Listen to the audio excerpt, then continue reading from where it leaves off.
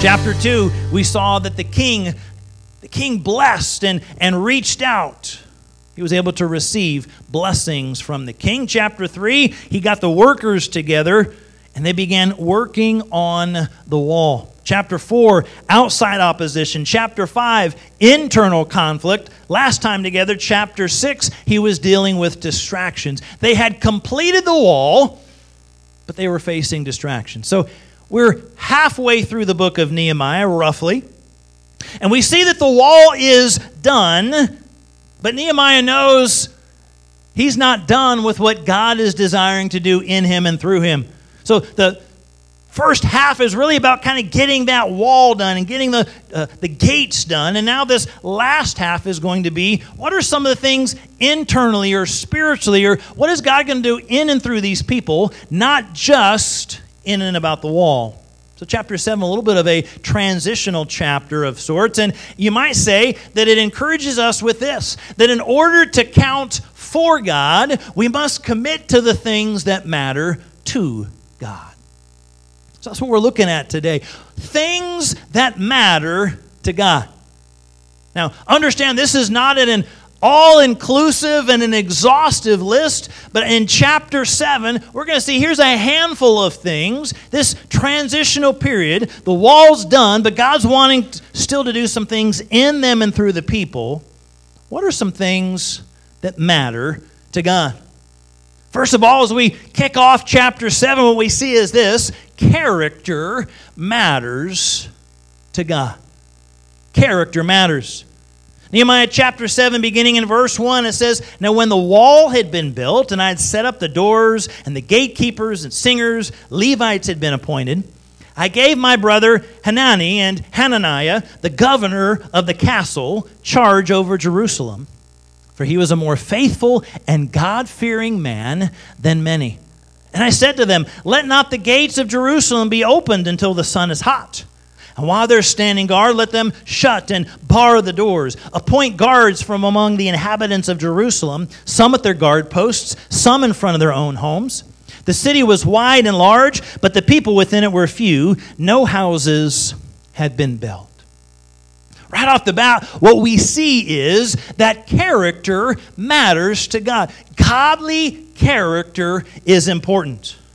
Now, Nehemiah knew he was needing to delegate some of these responsibilities to some key individuals. How many of you know administrative capabilities and skills are good? But a main requirement is what? Character. Godly character. I heard this quote probably back even when I was in high school or middle school, and it's stuck with me for, well, decades. I am that old. No comments, girlies. I heard this quote: character is who you are in the dark. It's who you are when no one is watching. How many of you know character, godly character, is important? Now, we see that Nehemiah selects two men, one of which, the first one, is probably his brother. He's mentioned in chapter 1, verse 2. He's one of the men that came to share with Nehemiah about the status of the gates and about the wall. He had the same burden. He's been with him throughout this entire process. He's dependable. He's loyal. And then the second individual, Hananiah, said he was a more faithful and God-fearing man than most. He's talking about the character. Not just do they have the skills or qualities or administrative tasks, but he was looking at the character. And he gives instructions about doors and gates and how you stand guard. But chapter 7 encourages us right off the bat that as we are not just doing stuff for God and getting the wall done, who are we in the sight of God? Do we have a godly character that is being developed in us? And what we see here, it says that he is faithful and he fears God. You and I are to be found faithful. Faithfulness. Trustworthy men and women of integrity, faithful even in the little things. How many of you see sometimes, whether it's at work or whether it's at school or at the home or around the community, if there's something little, if it's something that maybe is not as visible, sometimes it gets kind of overlooked. Nobody will know if that's done or not. Many times that's the common concept in many aspects of workers. If you've been a worker or you've overseen workers or you've worked with other workers, you know that can be the case. I'll do what I need to when someone's looking at me. When the boss is staring over my shoulder, I'll do everything by the book. But when they leave, how many times don't we see shortcuts? Right? Not as much faithfulness sometimes in the little things.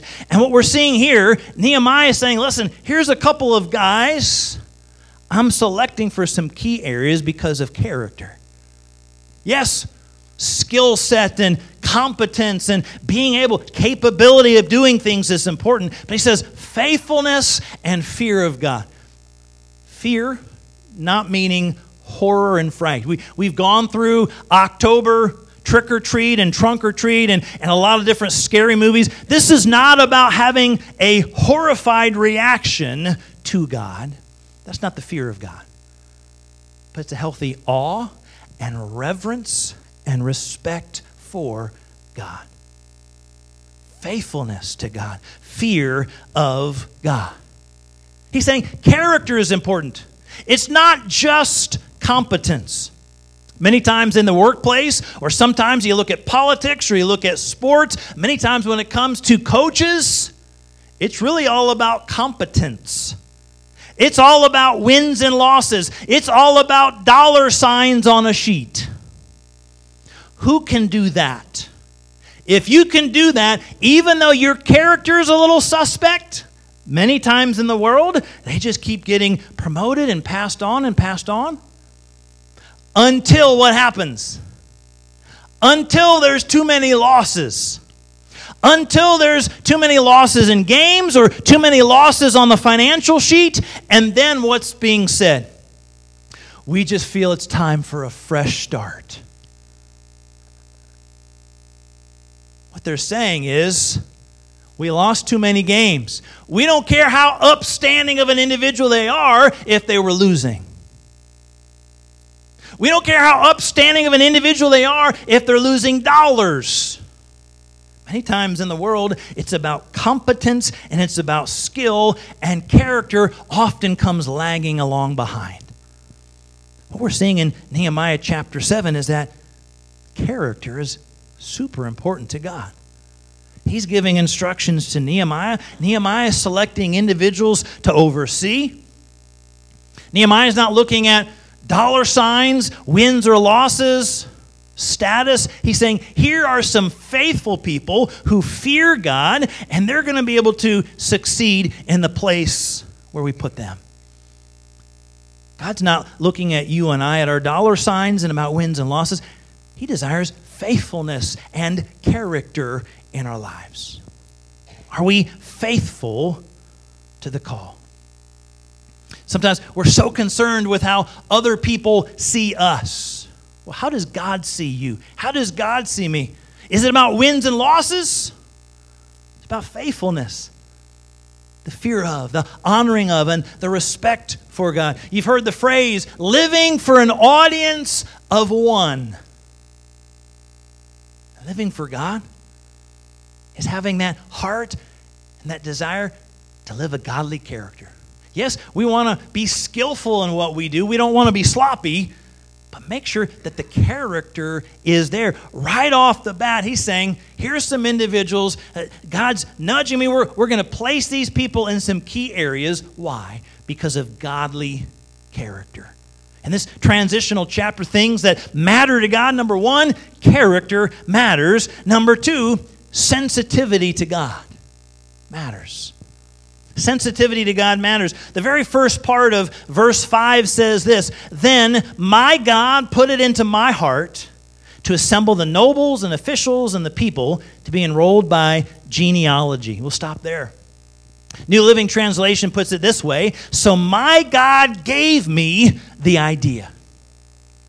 He was sensitive to the voice of God. Sensitivity to God matters. Nehemiah is saying, this wasn't something I came up with. God dropped it in my heart. I've been spending time with God. I've been praying with God. I've been listening to God. And God dropped this idea in my heart. He was sensitive to God. Listen, it's important to get into God's Word and to read God's Word. But more than reading God's Word, are we allowing God to speak to us through it, that we can receive from God's Word? Listen, praying is important, but it's more than just praying to God. How about hearing from God? Because it can be pretty easy to check things off a box to say, I read a chapter, or I prayed to begin the day, or I prayed for a meal, or I prayed before the end of the day, and we kind of have a one-way communication with God. I think God desires a two-way communication. It's not just that I read a chapter and close the Bible, but God, I want to be sensitive to you, sensitive to your voice, sensitive to your word. What do you have for me today? As I read this scripture, it might be in a devotional, it might be in a chapter or a series of chapters in reading through the Bible in a year, but God, what do you have for me today? No doubt, at some point, you've been reading God's Word, and many people say what? It's like the words jumped off the page. You ever experienced that? Because you're not just reading to say, I checked a box off. You were open to and sensitive to, and God spoke to you through that particular verse. And maybe it's the verse that you needed because it was a verse of comfort or peace or encouragement. Or maybe it's what you needed because it was giving vision and guidance and direction. Or maybe it was a little bit of a nudge that says, this needs to change in you. So it's not just I read and I said, okay, God, I've read your word today, but I want to receive from you. Two-way conversation. Prayer time. Hopefully, we can pray throughout the day. But more than, God, thank you for the day. More than, God, thank you for the food. More than, at the end of the night, thank you for this day. More than, let me pray for a couple of other people. Let me pray for a handful of needs. It's, God, help me to be sensitive to you. What are you saying? What are you speaking to me? What are you desiring me to become? What are some things that you would impress upon my heart? People maybe to speak to or to pray for, to connect to. Sensitivity to God. Nehemiah is saying, God put it in my heart. Nehemiah is saying, God gave me the idea. It's not just that I'm talking to God, I'm hearing from God. How often do we stop? How often do we pause? How often do we wait? And how often do we listen for God? It can be a challenge. Because we don't do silence really well. If I pause more than a few seconds, gets a little nervous. If he starts looking around, is he losing his place? Does he know where he's going? Oh, what next? What next? Keep talking, keep talking. Sometimes that's what happens to us and God. You know, we read, we shut the Bible, and we're good. When it comes time to pray, we talk, but we can, if we're being honest, we can be pretty good talkers. We can talk to God about a lot of stuff. Maybe we've got a really big prayer list. God, I got a bunch of needs. I got a bunch of wants. Help me, God. But maybe we don't always do the best at listening. Nehemiah is encouraging you and I that sensitivity to God matters. Are we doing all the talking, or are we going to do some listening to say, God, I want to hear what you've got to say to me? We've seen all the way through Nehemiah so far, he was a man of prayer, right? He was praying, he was seeking, he was fasting. And here, it's just kind of matter of fact. Hey, God dropped it in my heart. God placed it in my heart. God gave me the idea. He's saying, listen, it's not just that character matters, but sensitivity to God matters. It's important. Thirdly, being a part of God's family matters. So we finish verse 5 after he said, God had put this idea in my heart. he says, I found the genealogical record of those who had first returned to Judah. Now you'll see in Nehemiah chapter 7 here, this genealogy, it's very similar to Ezra chapter 2 from years previous. Families, these next 60-some verses, families are listed by ancestor, by town. They mention priests and Levites, temple servants, descendants of Solomon's servants. For your sake and for my tongue's sake, we'll skip those 60-some verses, but you can read it over. The genealogy of all these people, Nehemiah says, God's what put this into my heart. It was his idea. But I want to point your attention, drop down towards the end, verse 61, in these last verses following that.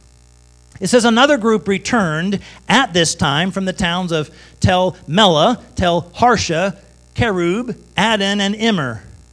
However, they could not prove that they or their families were descendants of Israel. This group included the families of Deliah, Tobiah, and Nekoda, a total of 642 people. Verse 63, 3 families of priests, Hobiah, Hakaz, Barzillai, also returned. This Barzillai had married a woman who is a descendant of Barzillai of Gilead, and he'd taken her family name. Verse 64, they searched for their names in the genealogical records, but they were not found, so they were disqualified for serving as priests. And it brings the question to mind, and maybe you've heard it phrased this way and other messages, other challenges. It's what came to mind as I was reading this chapter. If you were put on trial for being a Christian, would there be enough evidence to convict? That's a good question to make you think about it. Basically, what Nehemiah is doing, he's wanting to make sure all these individuals were people who were a part of the family of God, not just people who kind of lived around people who were part of the family of God. It's a list of individuals who'd returned about 100 years earlier, wanting to make sure these are the Jewish families, these are the families who had that heart and that relationship with God, that God's people were the citizens here of Jerusalem. It's important for the strength and stability and security of that city. Imposters could come really from within and undermine the defenses. Unfortunately, that's what had taken place many times. Israel allowed other nations to come in or marry, intermarry, and all of these relationships, all of these foreign gods would be served. And it would dilute their spiritual sensitivity to God.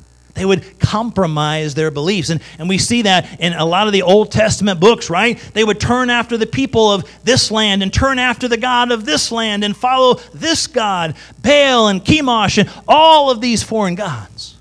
Nehemiah is saying, listen, we've got to make sure the people that are here, and particularly the people who are going to be the priests and spiritual leaders, they've got a relationship with God. They are part of the family of God. It's not about a racial or an ethnic thing. It's about a spiritual thing. Spiritual purity. These families serving as priests, leading everybody else in the spiritual things, we want to make sure that there's some record that that's who they are. Are you and I part of the family of God? 2 Corinthians chapter 13, verse 5 puts it this way, examine yourselves to see if your faith is genuine. Test yourselves. Listen, I hope you've got a Bible. I'm glad that you've come here today. I'm glad that you're watching online. I'm glad that you're listening online. But doing those things does not make you a Christian. Does not make you a part of the family of God. I trust that maybe you've had a Christian upbringing. Many of you have. You've had a Christian mom or dad or both, or a Christian grandma or grandpa or both. And that is awesome if you've got that heritage. But because mom or dad was a Christian doesn't make you a Christian. Simply because grandma or grandpa went to church doesn't mean you've got a personal relationship with Jesus Christ. So what matters, what's important, is making sure we are a part of God's family. That I personally, even though I grew up in a godly home, I'm privileged. Both my mom and my dad were Christians. Family were Christians. Dad was a pastor for 40 plus years before he passed. That does not automatically make me a Christian. I've got to come to that place where I say, God, I recognize I've sinned. I ask you to forgive me of my sins. I put my faith and trust. I believe in you. I confess my sins. Forgive me.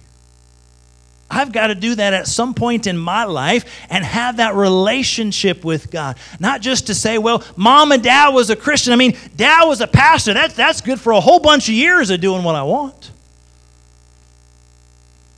I've got to have a personal relationship with God. And that's what Nehemiah is looking at here.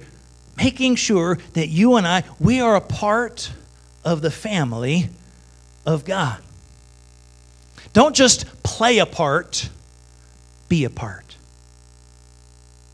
It can be pretty easy to just kind of act and fit in. Hey, I'm going to go to church. Well, going to church is good. I'll even sing along with some of the songs. Hey, singing is good. I'll take part in some of the churchy kind of things. I'll have a Bible. I might even open it up now and then. If not, I'll at least carry it around. Those can be all good things. But it's not what saves and cleanses and forgives us of sin. Nehemiah is saying, what's important? Make sure that you're a part of the family of God. These individuals were not able to serve as priests. There was no record of who they were in God. The question, has your life demonstrated a change? When people look at you, if you were to say, boy, show me some evidence, show me maybe what the New Testament would talk about, our fruit. Does it seem to indicate that something has happened, something has changed in our life? We're no longer living how we used to live before we gave our life to Christ. We're living different. God has changed. True faith in God results in obedience. So Nehemiah is saying here in chapter 7, what are some things that matter? Character matters. Sensitivity to God matters. Being part of God's family matters. Final challenge. The last several verses of a long chapter, I believe Nehemiah encourages us with this.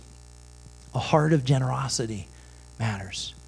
Verse 70, it says, some of the family leaders gave gifts for the work. The governor, which is Nehemiah talking about himself in third person, he gave to the treasury gold coins, gold basins, robes for the priests.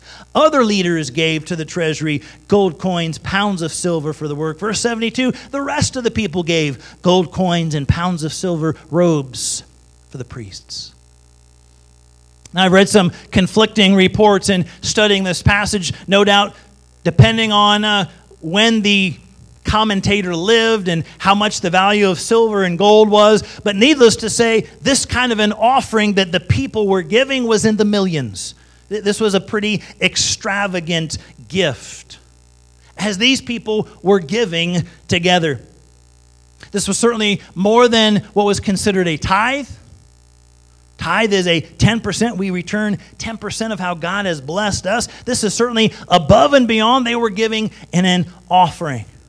Understand, they had just completed the walls. Things were not necessarily all finally set as far as homes and farms and businesses, and not everything was all fully established. But they had a heart of generosity to say, let's give towards the work of God. Sometimes our thought is, let's wait until everything is perfectly in order, and then we'll be generous towards God. How many of you have had that thought? Sometimes when it comes about our house, well, let's wait until everything's perfect, and then we'll do this. Then we'll buy that. Then we'll take this trip or this vacation, and you wait for everything to be perfect. How many of you know if you wait for everything to perfect, you might be waiting a whole long time? And what we see here's the individuals. They've returned. They've worked together. They're not necessarily fully set up.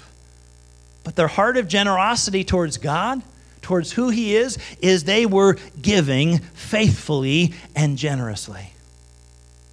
And what was neat here is they were giving because they wanted to, not because they were obligated to.